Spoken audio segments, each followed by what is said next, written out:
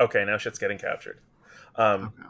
yeah, man, damn, where do I start? You were totally right about how the second part really focuses on the victims' families. Like, Yeah. you were not, you were not fucking kidding about that handoff. Nope. No, I wasn't. And I was wondering why they were trying to kind of pitch this series as like, yeah, don't hate it so much because we're focusing on the victims. And I thought, I didn't get that in the first 1 through 5, but in six specifically, the one with Tony, Hmm. I was like, I liked it. And I just kind of wish that they had kind of done more of that in the beginning. That way, not that backlash matters, but I think looking at the overall intent and trying to appreciate it for a body of work for what they were saying that it would have been nice for it to have been like 6 and 7 all the way through. Yeah, it's certainly. I like these episodes, but taking it as a whole, it's a little schizophrenic. Yeah, right? It's almost like two seasons that are just sort of joined Yeah, you're or right. Hmm. something. Like it's not like totally out of left field because it's all a part of the same story. Right. But it's if I was watching this all in one go, I think I would have found it more jarring. Hmm. The fact that I watched this in two discrete parts meant that it felt like a clean break, but I can tell like if I'd watched this all in one go, going from 5 to 6, it would have on 5 to 6 is a little less because we're focusing on Tony so much. Like the shift, I think the shift really happens between like 6 and 7. Yeah, because 7 is where we pick up with Glinda. So this is where I can kind of like almost namely say this is how you do a handoff story where obviously, from the way we've been watching it, it was a story about Jeffrey Dahmer. But once we get to like about 6, we see like, oh, now we get to delve into Tony. And then when we get to 7, I'm like, oh, we're handing off the story, which is what they kind of should have built it on. What's your thoughts on that? That would have been an interesting series. I would have been interested to have seen that. Mm-hmm. If Dahmer had just been sort of like even in a series that was more focused on the victims and had a lot of Mm-hmm. handoffs. I think in such a hypothetical series, maybe like the first episode still should have been Dahmer centric to give the context of Right. like Just the first episode, though. this is our dude, this is how he operates, this is the kind of stuff that he Hmm. does. But then like after episode 1, I mean, I enjoyed the episodes, but in theory you did not need any of the going into Dahmer's backstory. Right. He could have just been like a force of nature, it sort of lurking in the background, and each individual episode could have like focused on a different one of the victims. I agree. I like the way you use the word force of nature because I'm going to probably get into how I feel as though he thinks he is, or how the miniseries depicts him as being like a chaotic force of nature, Hmm. which he calls himself, like he calls one of his games the Void or The something. vortex. Yeah, the board game. Yep. That's I was like, wow. I wish I could have had like the. with the fucking wishbones as pieces. I'm like, jeez. But I did. Even if he wasn't Dahmer, that would be weird. Why would you use chicken bones for game pieces? I mean, if we hadn't built upon him already deconstructing living things, I would have really thought it was strange. Unless it was something like, "Hey, I collected the bones from when we had Thanksgiving," but we all kind of feel like, collectively, that's probably like, well, it was too small to be like a bone of like a human, but some type of animal. And I'm No, no, like, "Oh, that was definitely like a chicken bone or something. yeah." But either way, like you're saying, But like it's it's still kind of unless like strange. unless you're really poor, that's the scenario in Yeah, which that is like, oh, I totally get it. Like you're making do with what you got. Good on right. you. But like other than that, Because it could have been fucking rocks. It throw could have that been away. anything. He just shows bones. Yeah, What a weird yeah. thing. It's like an icing on the cake thing.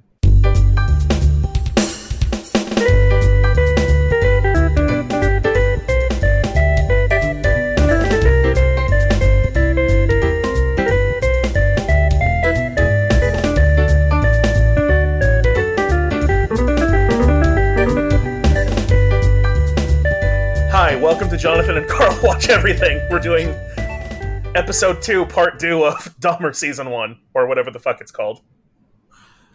We might need to have a take 2 for that one because I wanted to slide in that I did not finish the last episode because I had already watched it all the way through. So I didn't watch Hmm. it taking notes, but I have it. but I will let you lead from about midway through 9 to 10. Okay, that's totally fine.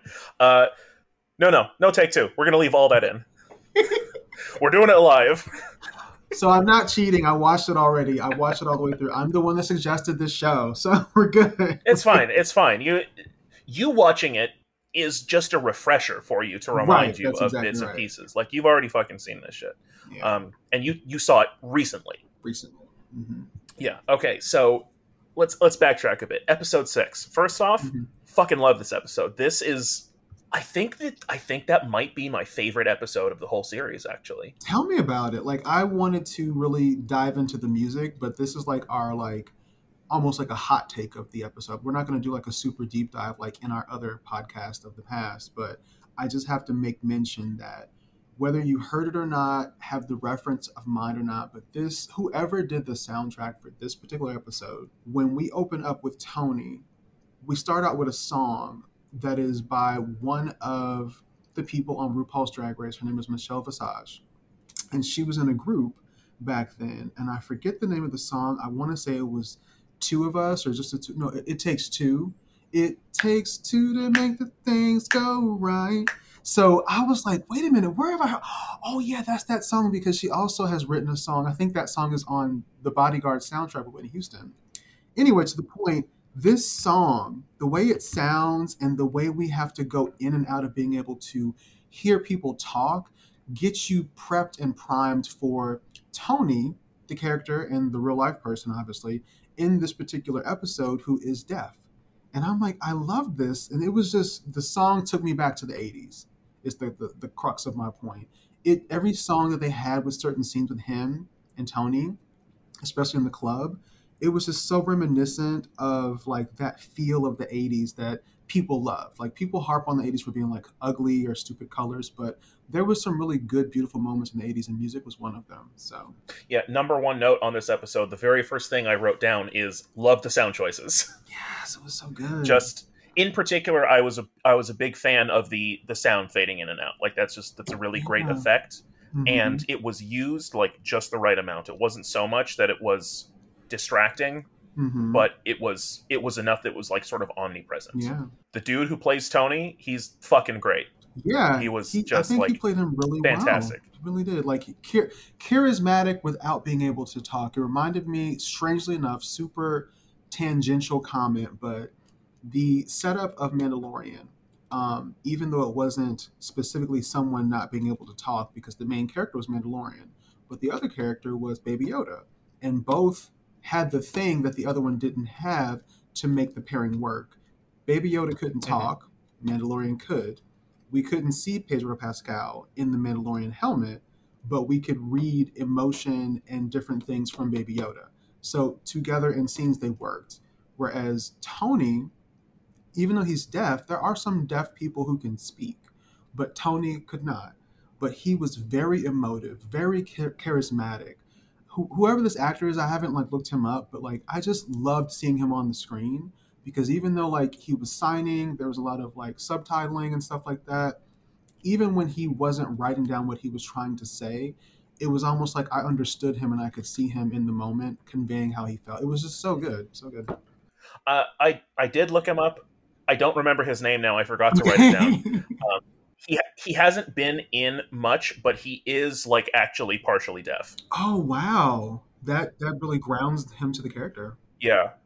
Whatever thing I was reading about him, it was either Wikipedia or IMDb, says that he has like a cochlear implant to help him hear. So he's not completely deaf in the way that his character Tony is, Hmm. but I have no doubt that like he was probably so good and so charismatic in that role because that's like he knows, like that's lived experience for him. Like he Right. knows how to emote with his body when he's not talking. Hmm. Like that's his the way he has lived his life. Yeah. Also, just like you see it in like a few points here, but just like great showing of like intersectionality here in this episode about how like Tony being looked down on by other gay men because he's deaf, Yeah. and just like him needing to find his own sub community within the already marginalized gay community. Yeah. Three times over. So you have the group of gay men, who's a sub community of people. Then you have that divided into pretty much, even though they don't explicitly say it, kind of like white and other or white and black. And then within that, you have the deaf. So it was interesting. And I always remembered thinking about this whenever we do kind of like through the media that we watch, we never see people of color, specifically black people, dealing with like deafness and how their families are able to not overcome it, but thrive with, beyond this limitation that they might have for the greater, I guess, the connection to society. And I thought the way his mother and his family handled that was so good. I'm like, wow, I've never really seen this kind of shown on a TV show before, where they just like take it and run. It was fucking beautiful. I loved it. It was good. Part of me thinks that maybe this is just because I am watching this in two parts, but also I think it's because this episode was so good. I remember at the end of our previous session, after I'd watched the first half, I was kind of feeling my interest waning. Like I was kind of like, oh, it started strong, but I was like, I was getting less interested as it went on. This is like a big renewal. It's like Okay. renewal of my interest. I was like, okay, Yeah. I'm getting right back into this. hmm So can you share real quick, like what was some of the main points that kind of made you wane before this point? I felt like things were starting to drag a little bit, or I was getting the hmm sense that it was going to get there. There's a teensy bit of this even in these upcoming episodes. I have one or two things for these upcoming episodes where I note, like, oh, this one particular scene takes too long. And, I get that it's for, like, the suspense and the drama. Oh, even in this episode, the liver eating scene, that went on for too long. Yeah, I will agree because I mean, are they trying to fake us out and say it's not a liver? We know it is. I understand the point of drawing things out for suspense and for drama. Like I understand the building of a suspenseful atmosphere, but hmm you can go too long with that. That's always a fine line. And I hmm think at a lot of different points, this show airs too long on the side of drawing things out and trying to build tension. hmm And if you try and build tension for too long with that one technique, it ends up deflating tension because you sort of hit a peak and then the audience, or at least me, like I'm tired of seeing this. So Right. like for that liver eating scene, I was hitting 10 seconds ahead. Like after a while, I was like, no, let's Oh go. wow. Yeah, I was like, no, I'm fucking done. Like I know what's gonna happen. Let's get to the next part. I'm bored. Yeah, I understand. I feel the same way too. I think I'm not sure. I think we might have talked about it before who the director is, but I think when you have that tool of the suspense, like the king of suspense was Alfred Hitchcock, they always say, Hmm. as far as movies. And I don't know why people don't lean more to just understanding what the classical things did right and why they're classics. Because I really will agree. Like I think it happens a lot, and the fact that we're dealing with a person, because this is a show, I'll say character, dealing with this character, they use it so much that they forget that it's just being overused, or they don't use it properly. Like I think that is a tool, this suspense thing, and I feel like they could have done it better. Because I mean, we whatever you want to chop the scene up to be, it could have just been like kind of surprise us because we've seen almost everything that we're gonna see up to this point. Like we know it's gonna happen. Yeah, I mean, So especially at this point. give us something different. This is Yeah. episode 6. We have already seen so Yeah. much. hmm Like comparatively, that's fucking tame. We've already seen him eating people. I We think. have, and we've seen him bludgeon somebody. We've seen him do the sneaky slip something in your drink. So I think they should have, Yeah, went just to the drawing board a little bit. exactly. Just like particularly the first time any of those come up, I understand really wanting to do a lingering shot. The very first time Dahmer slips a Mickey into someone's drink, that's the time to really linger on it. But you don't need to linger hmm that long every goddamn time because this episode is like the fourth time that he's and he does. I mean, he doesn't end up doing it, but like the fourth time he pulls those pills out. Nail on the head, though. So I think I'm going to say the director is trying to tease us into expecting what he's going to do. And because we're getting this buildup of Jeffrey Dahmer sees something in Tony that makes him different. And so there we have this juxtaposition where they're not the same, and they are very different, black and white, hearing impaired, someone who can speak and communicate well, someone who has issues with it, but they both are struggling on their ends. And I think he appreciates Tony in a way that he doesn't get to show his appreciation to other people, and they connect over it.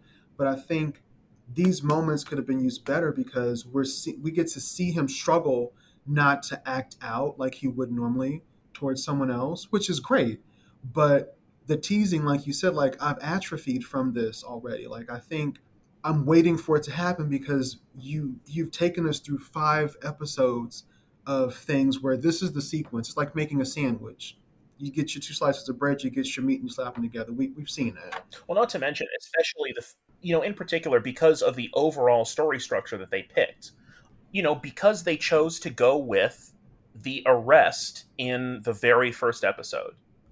We talked about this some last time, that like I liked it. I thought it was a bold choice to like just sort of get it out of the way of like, hey, we know this happens. But if that's the approach that you're going to take, you kind of got to stick with it. We know who Dahmer is. We know what he does. If you're going to do that right off the bat and show your whole hand and show to the audience that like, yeah, we also know, then just stick with that and don't try and like draw out these will he won't he sort of moments, because we already Yeah, know. We already know. you're right. Because I think this type of storytelling is really difficult. It's so out of sequence. So A couple other quick notes to hit on episode 6, and then we'll move on. Dude in the shop with the sign language, loved it. Loved him. Loved that moment. me too. It was That was great. amazing. Then when Tony is having dinner with his family and his sister says that she's pregnant and then says, "I want to name him after you," That was I awesome. I teared up right Did then. you? Yeah, I That know, was I right? was so emotionally. I was tearing up at that moment. That was so sweet. I know. Then later on, when Tony and Dahmer are flirting, and Tony gives him the little note that says "Earn me," just my fucking heart. Like I just want to protect this boy. He's so precious. I know for like maybe for like a millisecond, I almost wanted it to be just about them without any murder and craziness. I wanted to see Dahmer just be happy for this episode because I was trying to remember. I don't think we got to see him have a scene with somebody where he is lovingly and affectionate with them, having this moment, it's a tender moment, without any Mhm. drugs, without bludgeoning and killing somebody. Because I don't think we've seen him sleep with somebody before. Like he went to bed with Tony and woke up with Tony, and at that point didn't kill him. So that's what I'm kind of referencing. Like I just wanted to see, and I think it was the way that he looked at Tony. I don't know if it was when he gave him like that little lunch they had when he gave him that little paper that said "Earn me," or if it was another time where they ate together. But Dahmer, it was something that went off in Dahmer's head, where like he was like, "Oh my God, like I can." Maybe be myself with you, or I can, it was something that I can't remember. I should have wrote it down, but it was something that Tony said to Dahmer. It was almost like, you can trust me or whatever.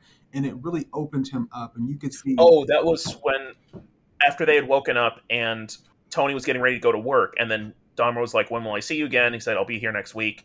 And then Dahmer was like, "How do I know?" And then Tony said, "Trust." I know. And that to me was like, see, that was the edging that I needed because we know, at least how I'm reading the scene, Dahmer has some type of asphyxiation, not fixation, but fixation or abandonment issue.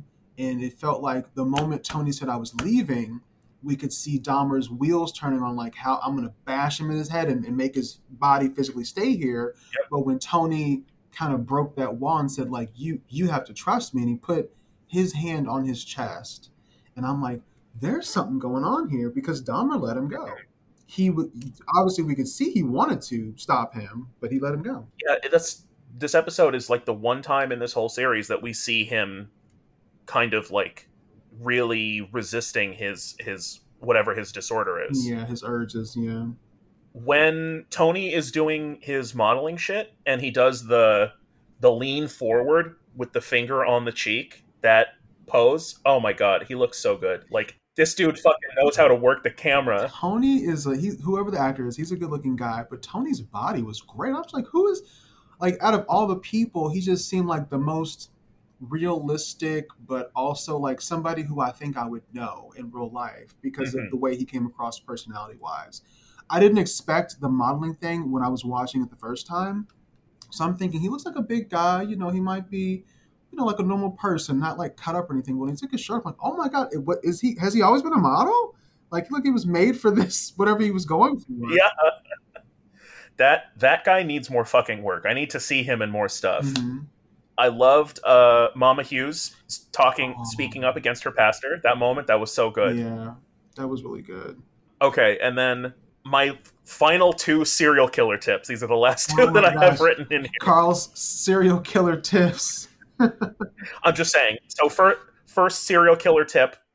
Hey, when your place looks nicer and doesn't stink, it's way less I suspicious. Fucking know. keep it clean all the other times. Which reminds me, before you give your other tip, how in the heck can he stomach the smell? If it's so strong, when they were going into Glenda's apartment and she could smell it and almost pat, how was he able to stomach it in the apartment? He is eating these people, so maybe it kind of hits him different. Wow. Like, I just. I don't know. Ugh. Like on, I don't know. Like he might just not have the same nausea factor because Yeah. if it's the same part of his brain that was like sexually aroused by messing with the fish guts, then like that might be a wires crossed sort of thing. He might like it. Nice way to put it. Wires crossed. Because, I mean, every time somebody would go to her vent in her apartment and Hmm. even walk up to it, they almost want to take a step back. And I'm like, whoa. Anyway, but what was your other tip? Your serial killer tip? Carl's final serial killer tip: don't call from your own fucking phone line. If you're gonna make mysterious phone calls to the families of your victims, make it at go go to a goddamn payphone. Those still exist at this time. Don't They do. call it from your own phone line that can be traced, you idiot. This makes me wonder if this was like someone doing a period piece knowing that people of that time might have done something this dumb, because he's calling one of his, like you said, one of his past victims' families after. And so this is where it gets a little bit, sticky with the storytelling, because we see him in this particular scene go to where Tony's mother is holding like a town gathering about his missing, about him being missing. So he gives money to raise for, helping find Tony. And then that then sets off this thing in him where he wants to start calling. I guess he has remorse for these people who have gone missing. So we know Tony's missing, but we're also seeing this particular episode where the lead up of him meeting Tony and they have a relationship before he kills him. But the other guy, I forgot his name. He Errol. calls his sister Carol. Yeah, what's his name again? Errol. Errol. And so it was weird because I thought, well, when she was asking who he was and then he hung up, I thought, was Star 69 not a thing? But Yeah, do you remember Star Six that's Nine? what I was literally. It's just like, just fucking redial, right? Like, ugh. Like, what's going on? Like, I guess it didn't pop up until the 90s. Okay. I don't know. It's just, and obviously, like some portions of this are historical record. So, like, I don't know. Maybe this is a real thing that he did, and they just couldn't trace it at the time or whatever. But just hmm these things bug me. Just like if you're gonna be evil, fucking do it right. Yeah. He is very haphazardly, I guess, Yeah, it's evil. just so fucking. He's messy. He is a messy Yes. He's not evil. He's a messy bitch. I love it, Carl. He is. He is. He really is. bitch. Episode 7. I don't have many notes. I'm just gonna go over these real quick. Okay. Niecy Nash is still a highlight. She is great throughout this entire episode. Her performance is just fucking amazing at every turn. Telling you, we need to see her name at least like nominated for an award because she's good. Her and Angela Bassett for Black Panther too. Mm-hmm. These are good roles that they're playing. And Niecy Nash, like, I don't know, not to interrupt you, but I don't know if some actors are picked because the character that they're playing is so close to kind of like how they are, or they're just able to hit the nail on the head. But Niecy really nailed this in a way to where it wasn't until later on she mentioned that her character's from Mississippi, and then I heard her kind of pour on like this Mississippi style accent. But Mm-hmm. before that, I'm like, she's killing this character. Like, I don't know where she's drawn up all this, like, even her crying moments are kind of like real to me. Like, I can really envision this character in real life. Like, I know this woman somewhere. So Mm-hmm. anyway, I had to share that. Wikipedia says she's from California. The character? No, the actress, Niecy Nash. Oh, Niecy Nash. Wow, I can see that. Yeah, I can see that. The dude that they got to play Jesse Jackson, goddamn, he looks like Jesse Jackson. And he was a good Jesse Jackson. Like, this isn't like the Jesse Jackson of like 10 years ago, who was like almost like a different version of what's his face, the trainer for Mike Tyson. What's his name? With the Oh, crazy Don hair. King. Don Yeah, King. like sometimes I used to feel like I would almost mix them up because of how they would just talk on camera. But this was like Are you? the. Hold on. Are you thinking of Al Sharpton? I'm thinking of Al Sharpton, but I'm looking at the. I'm also thinking about Al Sharpton. Yes, I am. It's funny how you knew that too. Well, because when you say Don King, then I'm thinking Jesse Jackson doesn't remind. Oh, but he does remind me of Al Sharpton. That's right. Our minds were there. But I like the fact that this Jesse Jackson was so gathered like together and just so it was interesting. Like obviously this was a written character. Like they didn't I don't think they went and like talked to him about this, but it was just so good. It felt like I can feel he was coming off the heels of the civil rights movement. Like I could feel that energy from how he would speak to people. And it was a spot on. It was good. When Jesse Jackson is in the meeting with the mayor and the chief of police, and they're having their little sit down, Hmm. there's just one line I want to call out where the chief of police he's running down like this is happening, that's happening. At one point, he says, "Our cops are getting rocks thrown at them." Good, good. Jesse Jackson could have like put his fingers together and said, "Play me the smallest violin if you could." No one cares. Fucking quit if you don't want rocks thrown at you. My Fucking God, quit. people are getting eaten, and you're not even bothering to follow up on calls. And rocks are the comparison. We see this more in like the next couple episodes with like the contrast between what's happening with the cops and what's happening with like everyone else. Just they actually this series did a real good job of not falling into the trap of like portraying the police as the heroes, because that's something that happens in like a lot of true crime stuff. Where it's like, oh, the cops are doing everything they can, they're heroes, they're trying their best, and kind of not focusing on all of the many times that they fuck up in these sorts of cases. Right. And you know what? To just piggyback on that, I will say that this was a conversation had amongst screenwriters about all of the cop shows specifically. And Niecy Nash is in one of those cop shows, by the way. It's a new cop show that Yeah. she's in. I forget what it's called, but Oh, something new. I thought we were talking about Reno 911. yeah, I was gonna say like it's not that one. It's a new one where it'll come to me later. But basically, they were saying they want to see more shows where cops aren't depicted as the heroes, and I think there is this contention or there is discourse about well, not all cops, and it's like well, no one's saying all cops, but it's a good amount, and I think this was a very good example of how the cops themselves weren't doing something to people. It was their lack of help for the people. And that to me is a good way of like, we're not going to like flat out villainize every single cop. We're just showing how two cops or however many cops it was within this, series chose to turn the other cheek or chose not to follow up. And that is also bad. Like, as we can see nowadays, it's not the people who are enacting violence all the time, it's the people who turn the blind eye that keep it going. So Mm-hmm. this is it's a very good layered example of how not all are villains. There were plenty of cops in that precinct that we got to see, but those two were the dirtbags we focused on, and it was their negligence and their oversight, and they're just like whatever. Whenever someone called, like Niecy Nash specifically, because she called a lot. Like Mm-hmm. they almost knew her by her name. So well, they probably And did. they're dismissing her as like, oh, this crazy old woman calling all the Yeah. time. Dismissive is the right word I was looking for. But yeah, like I think this is almost like this is how I'd want to see cop shows moving forward where they address the negligence of cops. It's not always someone getting beaten to death all the time. Sometimes it's things just like this where they allow things It's to straight happen. not giving a shit. Yeah. and just and just like being juvenile dicks, like when they're calling the Laotian father and they're saying racist shit to him over the phone. It's like, Oh my yeah, that's not a gosh. beating, but that's still fucking awful. And it's just like, but it's like they're just like children who never grew up. Yeah.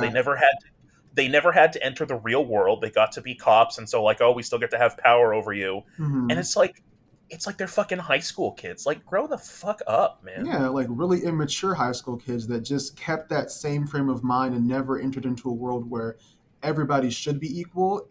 To them, everything is just how they want it to be, and you're just Yeah. visiting. It's wild, like just like you said, Entitlement. Entitlement. entitlement to the T. Like the stuff that they were saying to the Laotian man and his family, it was insane. I'm like, wow, I forgot like racist stuff would go on like this and nobody would battle Ash. Yep. Jesus. All right. So episode 8, man, just every time the the mom and the dad see each other, it's just such a reminder of how completely fucking dysfunctional they are. That like at no point whenever they're together can they ever like calm down for one goddamn second, you know? Hmm. Also, like, so I'm not a big fan of prisons as a general concept, but in this specific case, I'm glad that insanity was not used as a white boy loophole for Dahmer. Tell me about it. Like this, it's so interesting how you get to see different people in similar situations have different outcomes. And we got to see earlier on how a judge literally said, "You know what, son? You remind me of my nephew or my son," or whatever he said. And I think I'm not going to let this, situation mess up the rest of your life because, my son got a car wash or whatever it was. And I'm like, wait a minute. So you get to sit here and kind of like handpick who you want to not go to jail for Yep. blatant Yep. murder and rape and pedophilia. And so I'm like sitting here thinking to myself, they're going to concoct this. I have copious notes about the father. He's probably one of my favorite characters of the show, just for reasons about seeing a man of a certain time who's not very emotional and not very, I guess, comforting. I'm trying to find the word, but he doesn't show love and affection the same way, but I can feel the love he has for his son. And this is one of those moments where he was suggesting anything he could to help Jeffrey, and he's still trying to reckon with the monster that Jeffrey is. And I thought, wow, they're really doing this because he's trying to figure out, did he do this? And we're still seeing him struggle with that on screen. Then whoever this little sleazy lawyer guy is, he's like, it looked like the father knew more about that case of whoever that man was they were using for an example of getting off, like the Mm-hmm. one where he, I guess, slit people up from groin to sternum. And I don't know if did you remember that story? And the dad is the one who jumps in correcting the lawyer with the date. I know, and I was like, wow, did he do his research? So it just showed me like so much about how they are ready to get him off no matter how bad. But really, looking back, it seemed like this was a collection of things that has happened.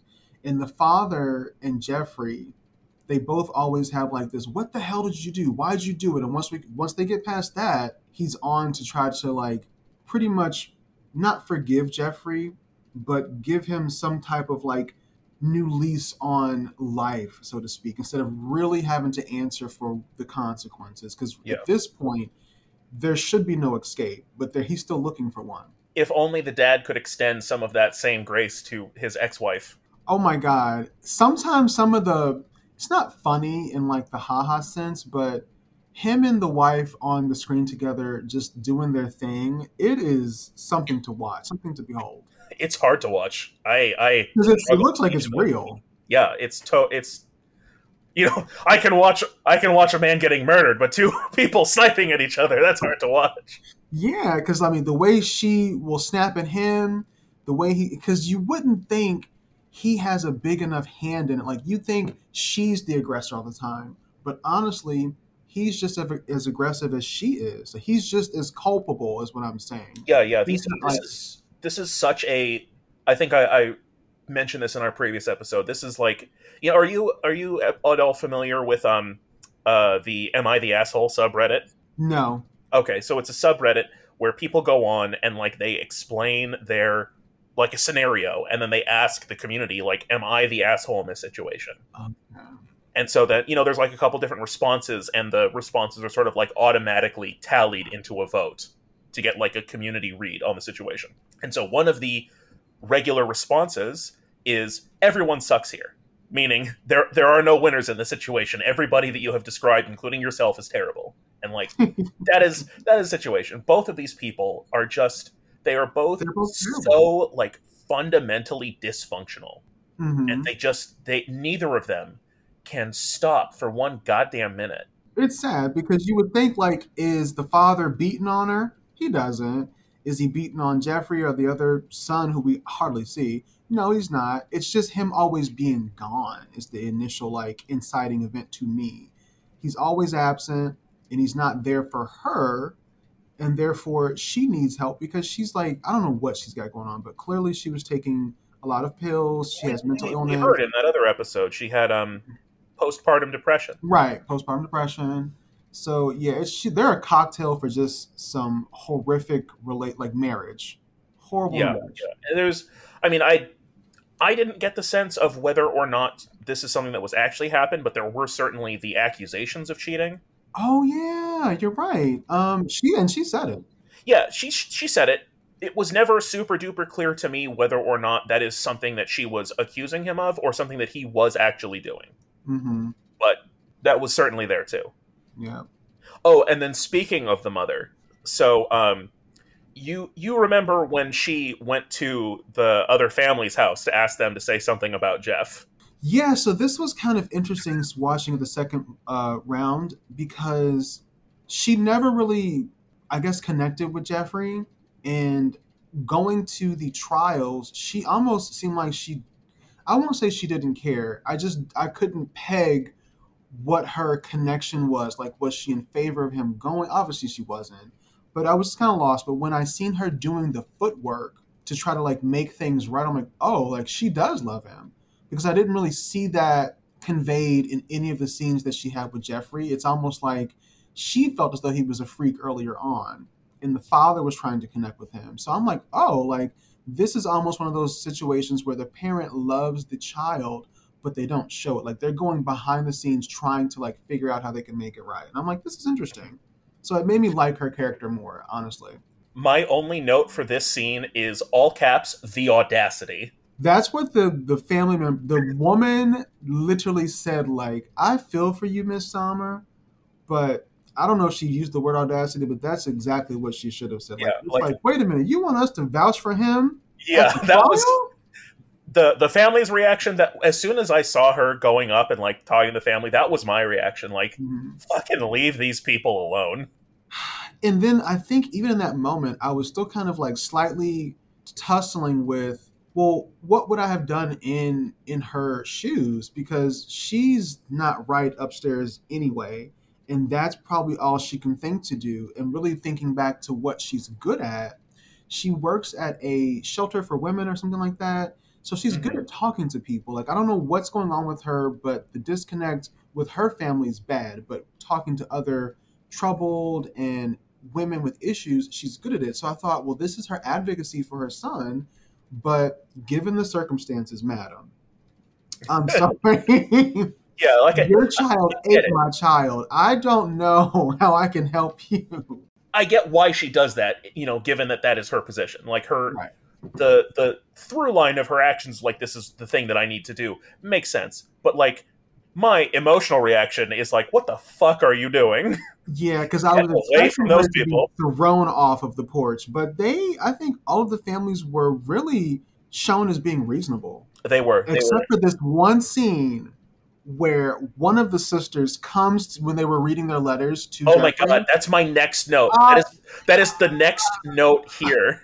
oh my god, it was so good. Oh, go ahead. I'll let you share yours because for me, I think I just like raw emotional scenes that aren't like super dumb and cheesy. Like when I'm believing the person, I love it. See, I was kind of thrown off by that bit. I wrote here that I thought it was a little tonally out of place given the way that everyone else was Do reacting. you?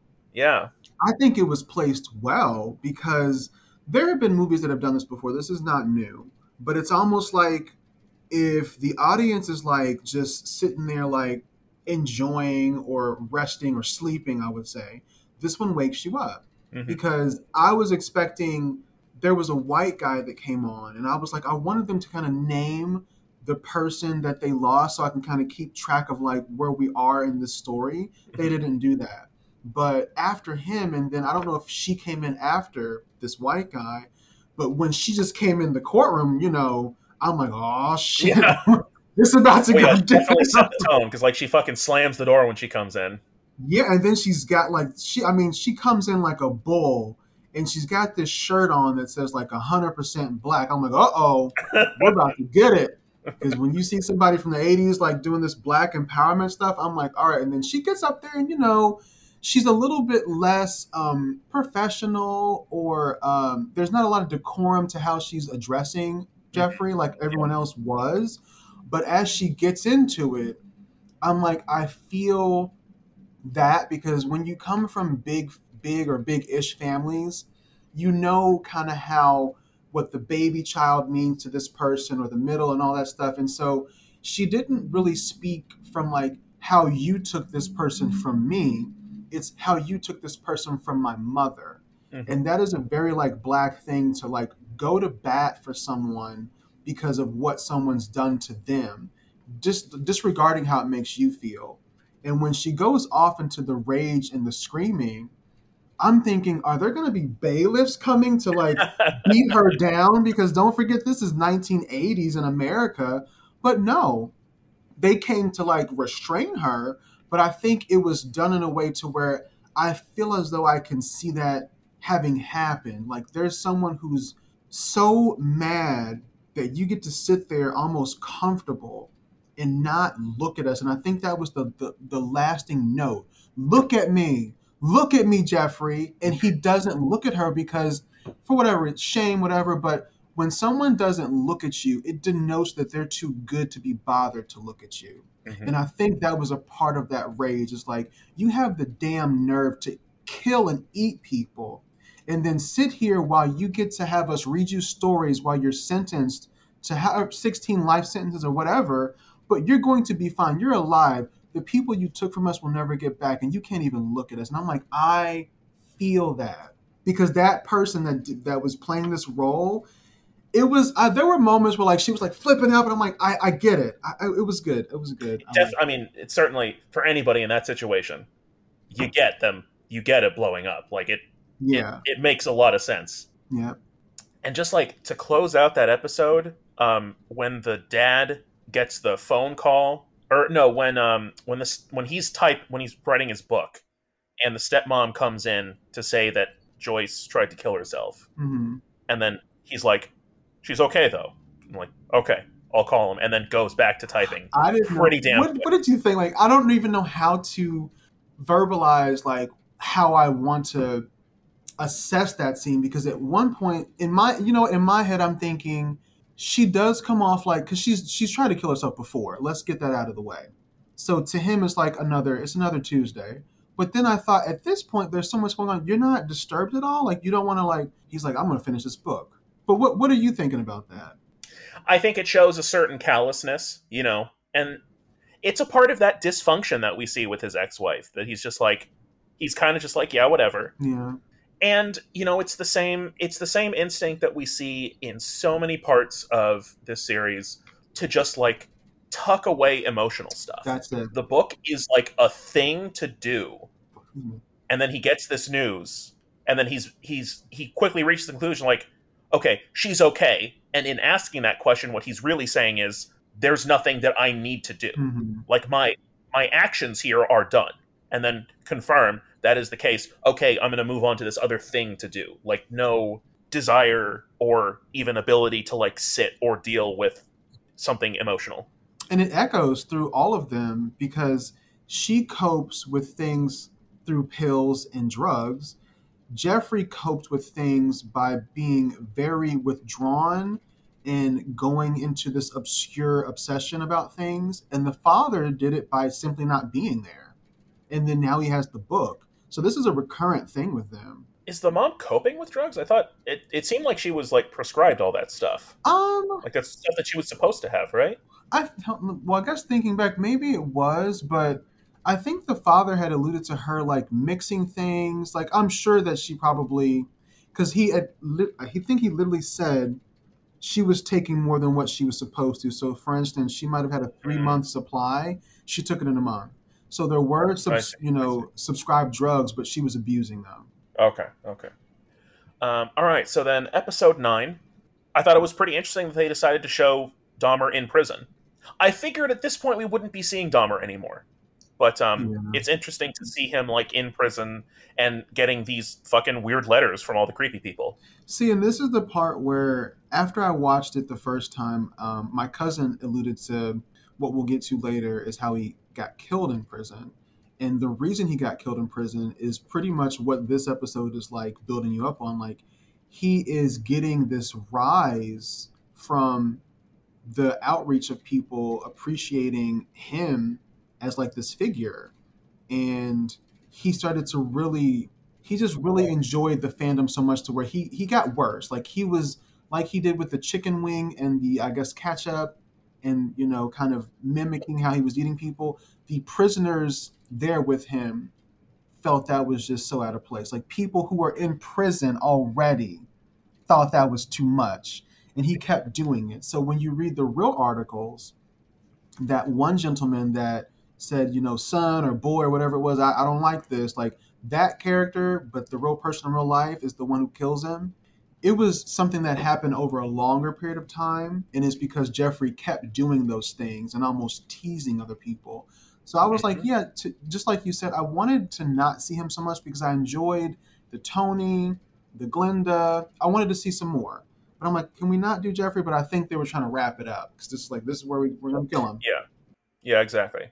So this comes up both in this episode and the last Mhm. episode, and I think maybe even in the previous episode a little bit too. But just every single time that in this show someone brings up any of the Dahmer like memorabilia or media that's happening, like the comic book or the movie, there's this real undercurrent of the show condemning media that portrays Dahmer, and it's like, come on, Yeah. you know, if you're doing a show about him, you don't. That's not a high horse you get to be sit upon.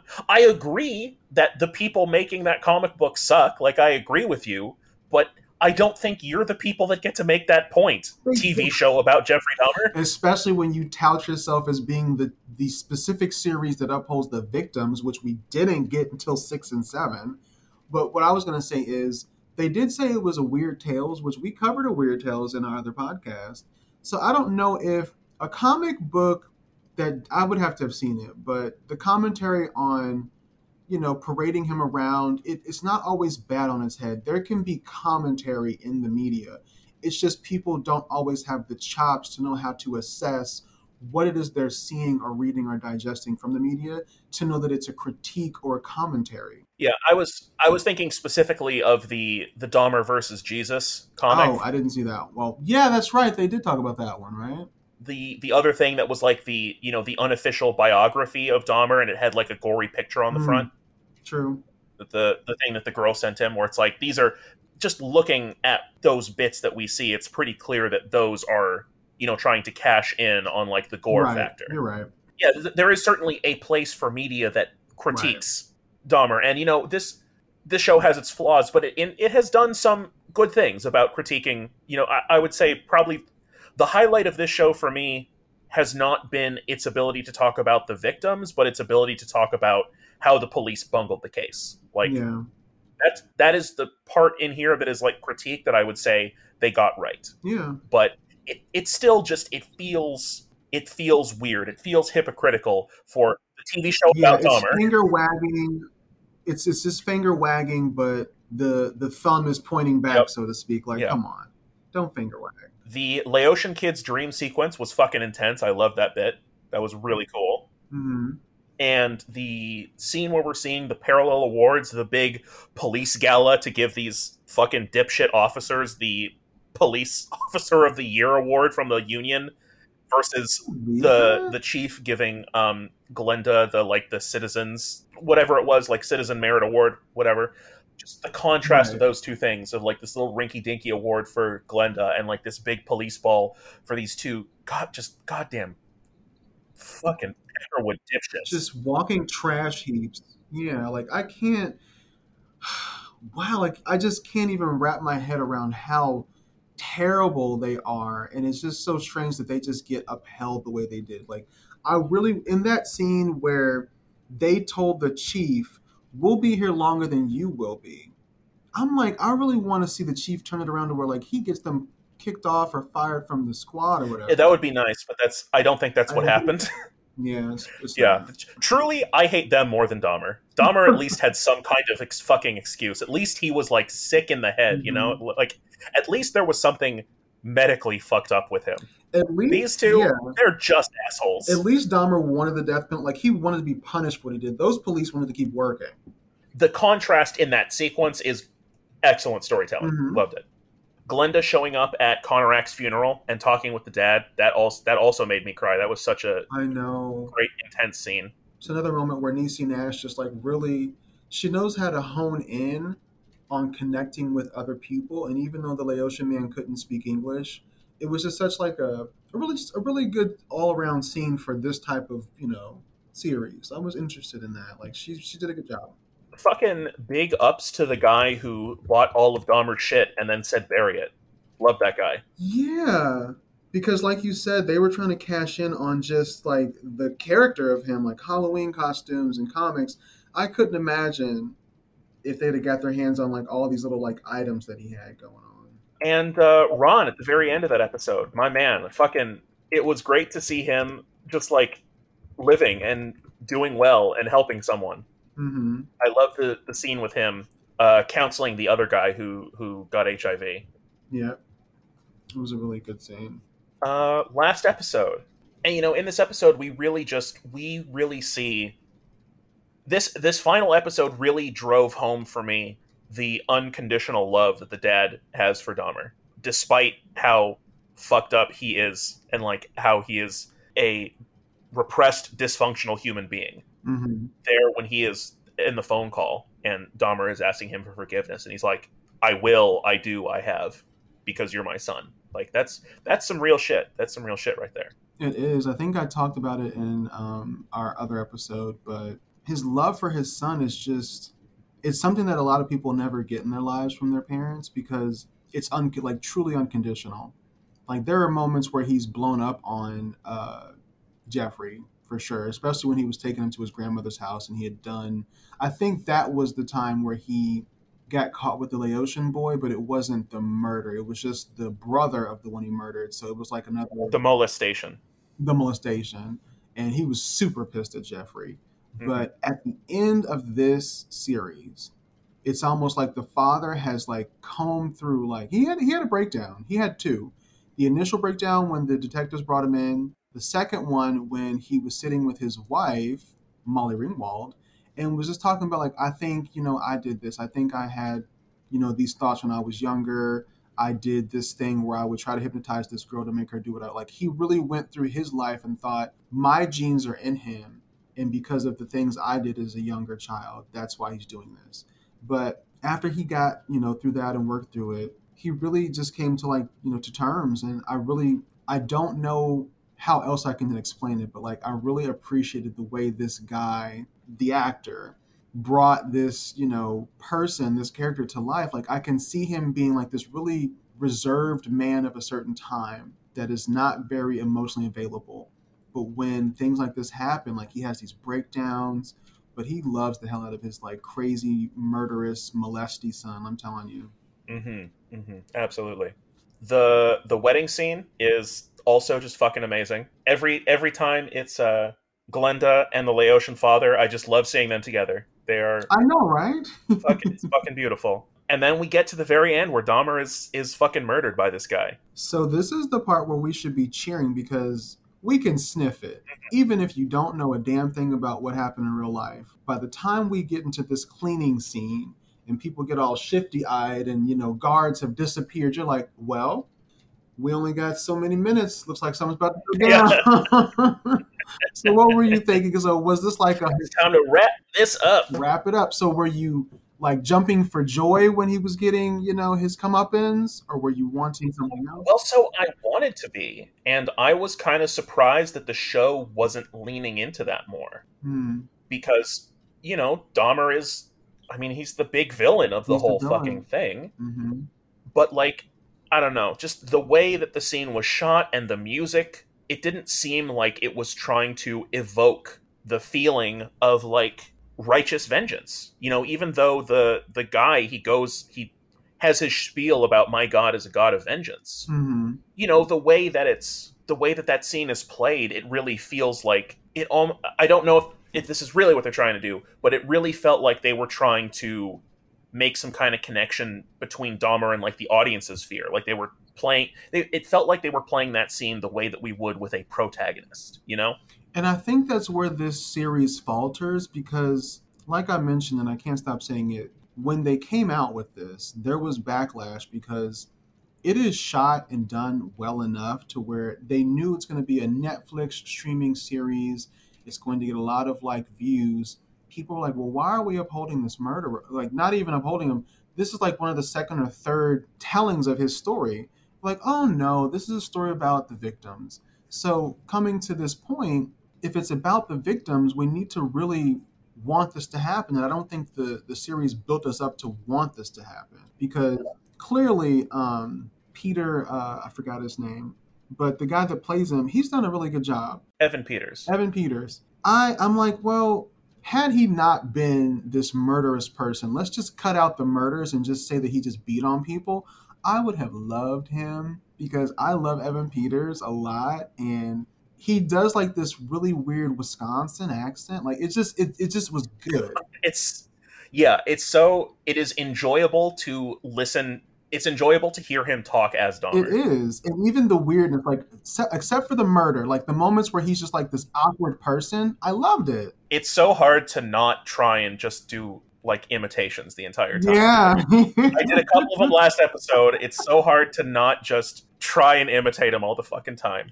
So I don't know. I know the guy that killed him, the guy that said his god is a god of vengeance. The real article, I think this is why they wrapped it up. Maybe that's why they ended it the way they did, because it took so much time in the real world that this guy was sick of Dahmer. And so I wouldn't say we needed more time of seeing him getting sick of him, but it's almost like he was an agent of relief and an agent of revenge, really. Like he was the agent of revenge that I guess the show wanted us to know was there because we knew he was planted there for a reason. Like this guy was just pissed. He's looking at him, lapping up all this attention. And then he, sets up, because I think the guards in the real incident set this up. I can't remember if the guards were kind of like shown as doing this in the show, but either way. There was a guard there who sort of like definitely like walked out of the room right before this happened. Yeah. I don't know. Like, I feel like it was just like it wasn't a very savory ending for what it was kind of trying to do from 6 on. I don't think that you would have had to do a whole lot different to make this be a big feeling of catharsis. Right.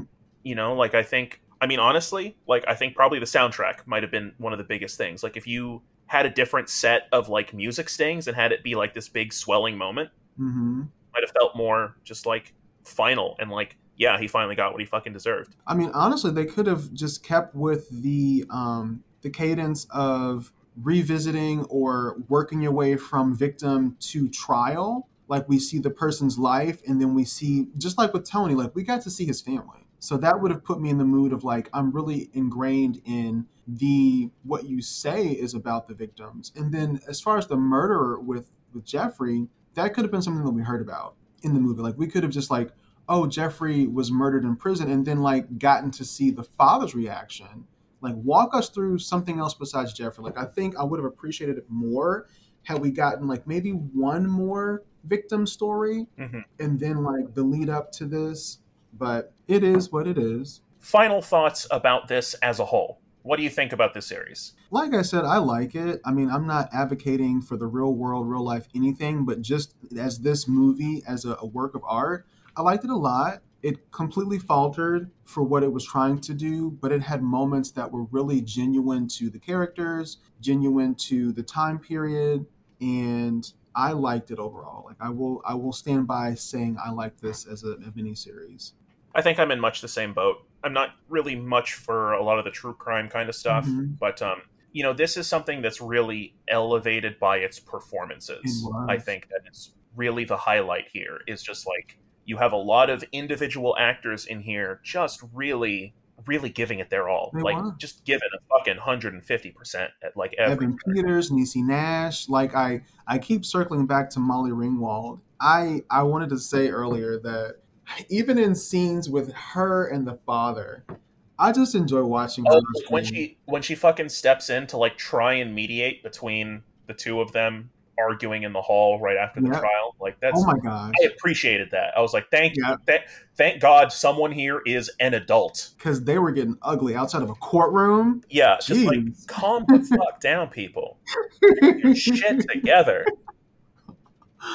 Well, unfortunately, we can't judge this on a top five or three because it's the first movie that we're reviewing or Yeah, so showing. right now this is the this is the only thing on the list. But broad strokes, I would say if someone is at all mildly interested, this is certainly worth a watch, specifically for the performances. Yeah, I think the having now seen this, I think a lot of the people who have complaints with like this sort of glorifying Dahmer, like yeah, I think they have some real points here. yeah, I can see that complaint like cropping up here and there, and it's sort of like a thread kind of going through the whole thing. hmm, But all of my issues with this are like that sort of like composition type stuff and hmm, higher level choices. I think if you are someone who is interested in seeing like these really good emotional performances, this has a whole bunch packed into a relatively short time frame. they do. And if you're a fan of like different types of storytelling, maybe not linear,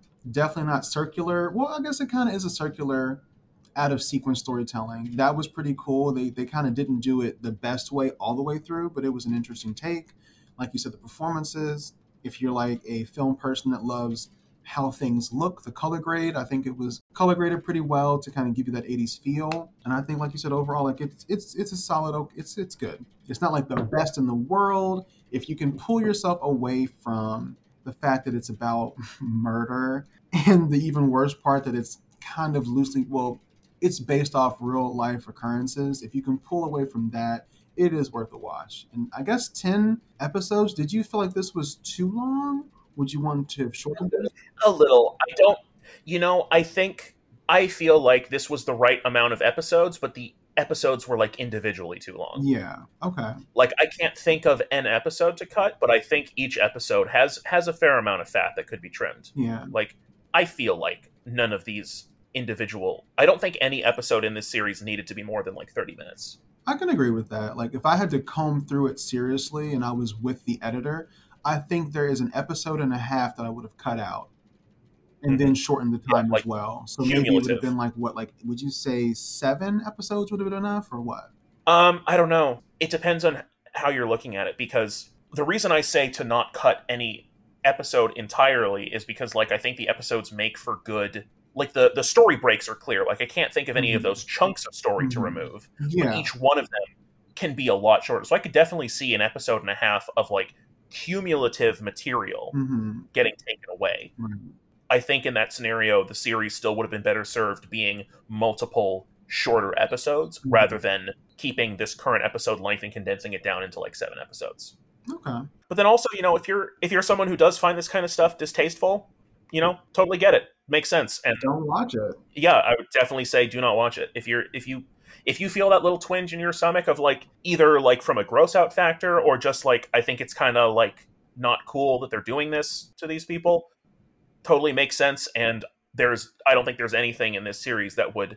It's not so amazing. It's not so revolutionary that it's going to sway you if you're already not inclined. Exactly. And it's not worth fighting through either because it's pretty much kind of redundant after the second or third episode of like this, how it works out. Hmm. Overall, we're going to be whacking all these things up onto a giant list. Right now, Dahmer is the only thing on there, but as we get some more items, at some point here, I'm going to have us, not right now, but at some point, we're going to do a lightning round episode of just like fire off like one sentence summaries of a few things and toss them up on the list Okay, that sounds just to fun. populate it a little more. So, this was a season of TV. So, when we're doing movies, what do you think about a double feature? Because then that's like about the same length. I think so. I wouldn't mind that at all. And I think we can. I'm glad that we did this in 2 parts, but I think in future we can probably do just one episode for a season of TV or two I movies. think so. And I think it's interesting to listen to other people review and cover series, but the behind the scenes when you are working men like ourselves, it is kind of hard to fit it in unless you have like a weekend. But then when you want to like review it fresh and you're recording during the week, it's like, well, let me because I watched like almost the rest of the second half last night, Mhm. so I was powering through. I watched a bunch at work last night, and then I was watching some when I got up this morning. So, as we're doing alternate episodes, Jonathan, this was your suggestion. This was your pick. How about we just do a complete 180 into the about as much in the other direction as I can think of from this. My Little Ponies. So for episode 2, let's do a double feature of Space Jam and Oh Space Jam 2. How my does that god. sound? I haven't seen Space Jam 2. I was kind of steering away from it, Neither have I. I've but only that's seen the first good. So one. we're on the same page with that as well. That's good. Okay. That's an interesting one. So a double feature. Oh man. Because it'll make the note taking easier and quicker, I think. The name of the show is Jonathan and Carl Watch Everything, so That's true. we're gonna watch That is, everything. that is almost a 360 because it is animated. No one's getting murdered, to my understanding. No one's getting eaten. Okay. All right. Well, thank you all for joining us, and we will see you again next week with Space Jam and Space Jam 2. I think the new Legacy. I I think forget. so. It's got some kind of fucking subtitle. Michael Jordan and LeBron James, we got it. All right. Talk to you then, folks. Bye bye. Bye.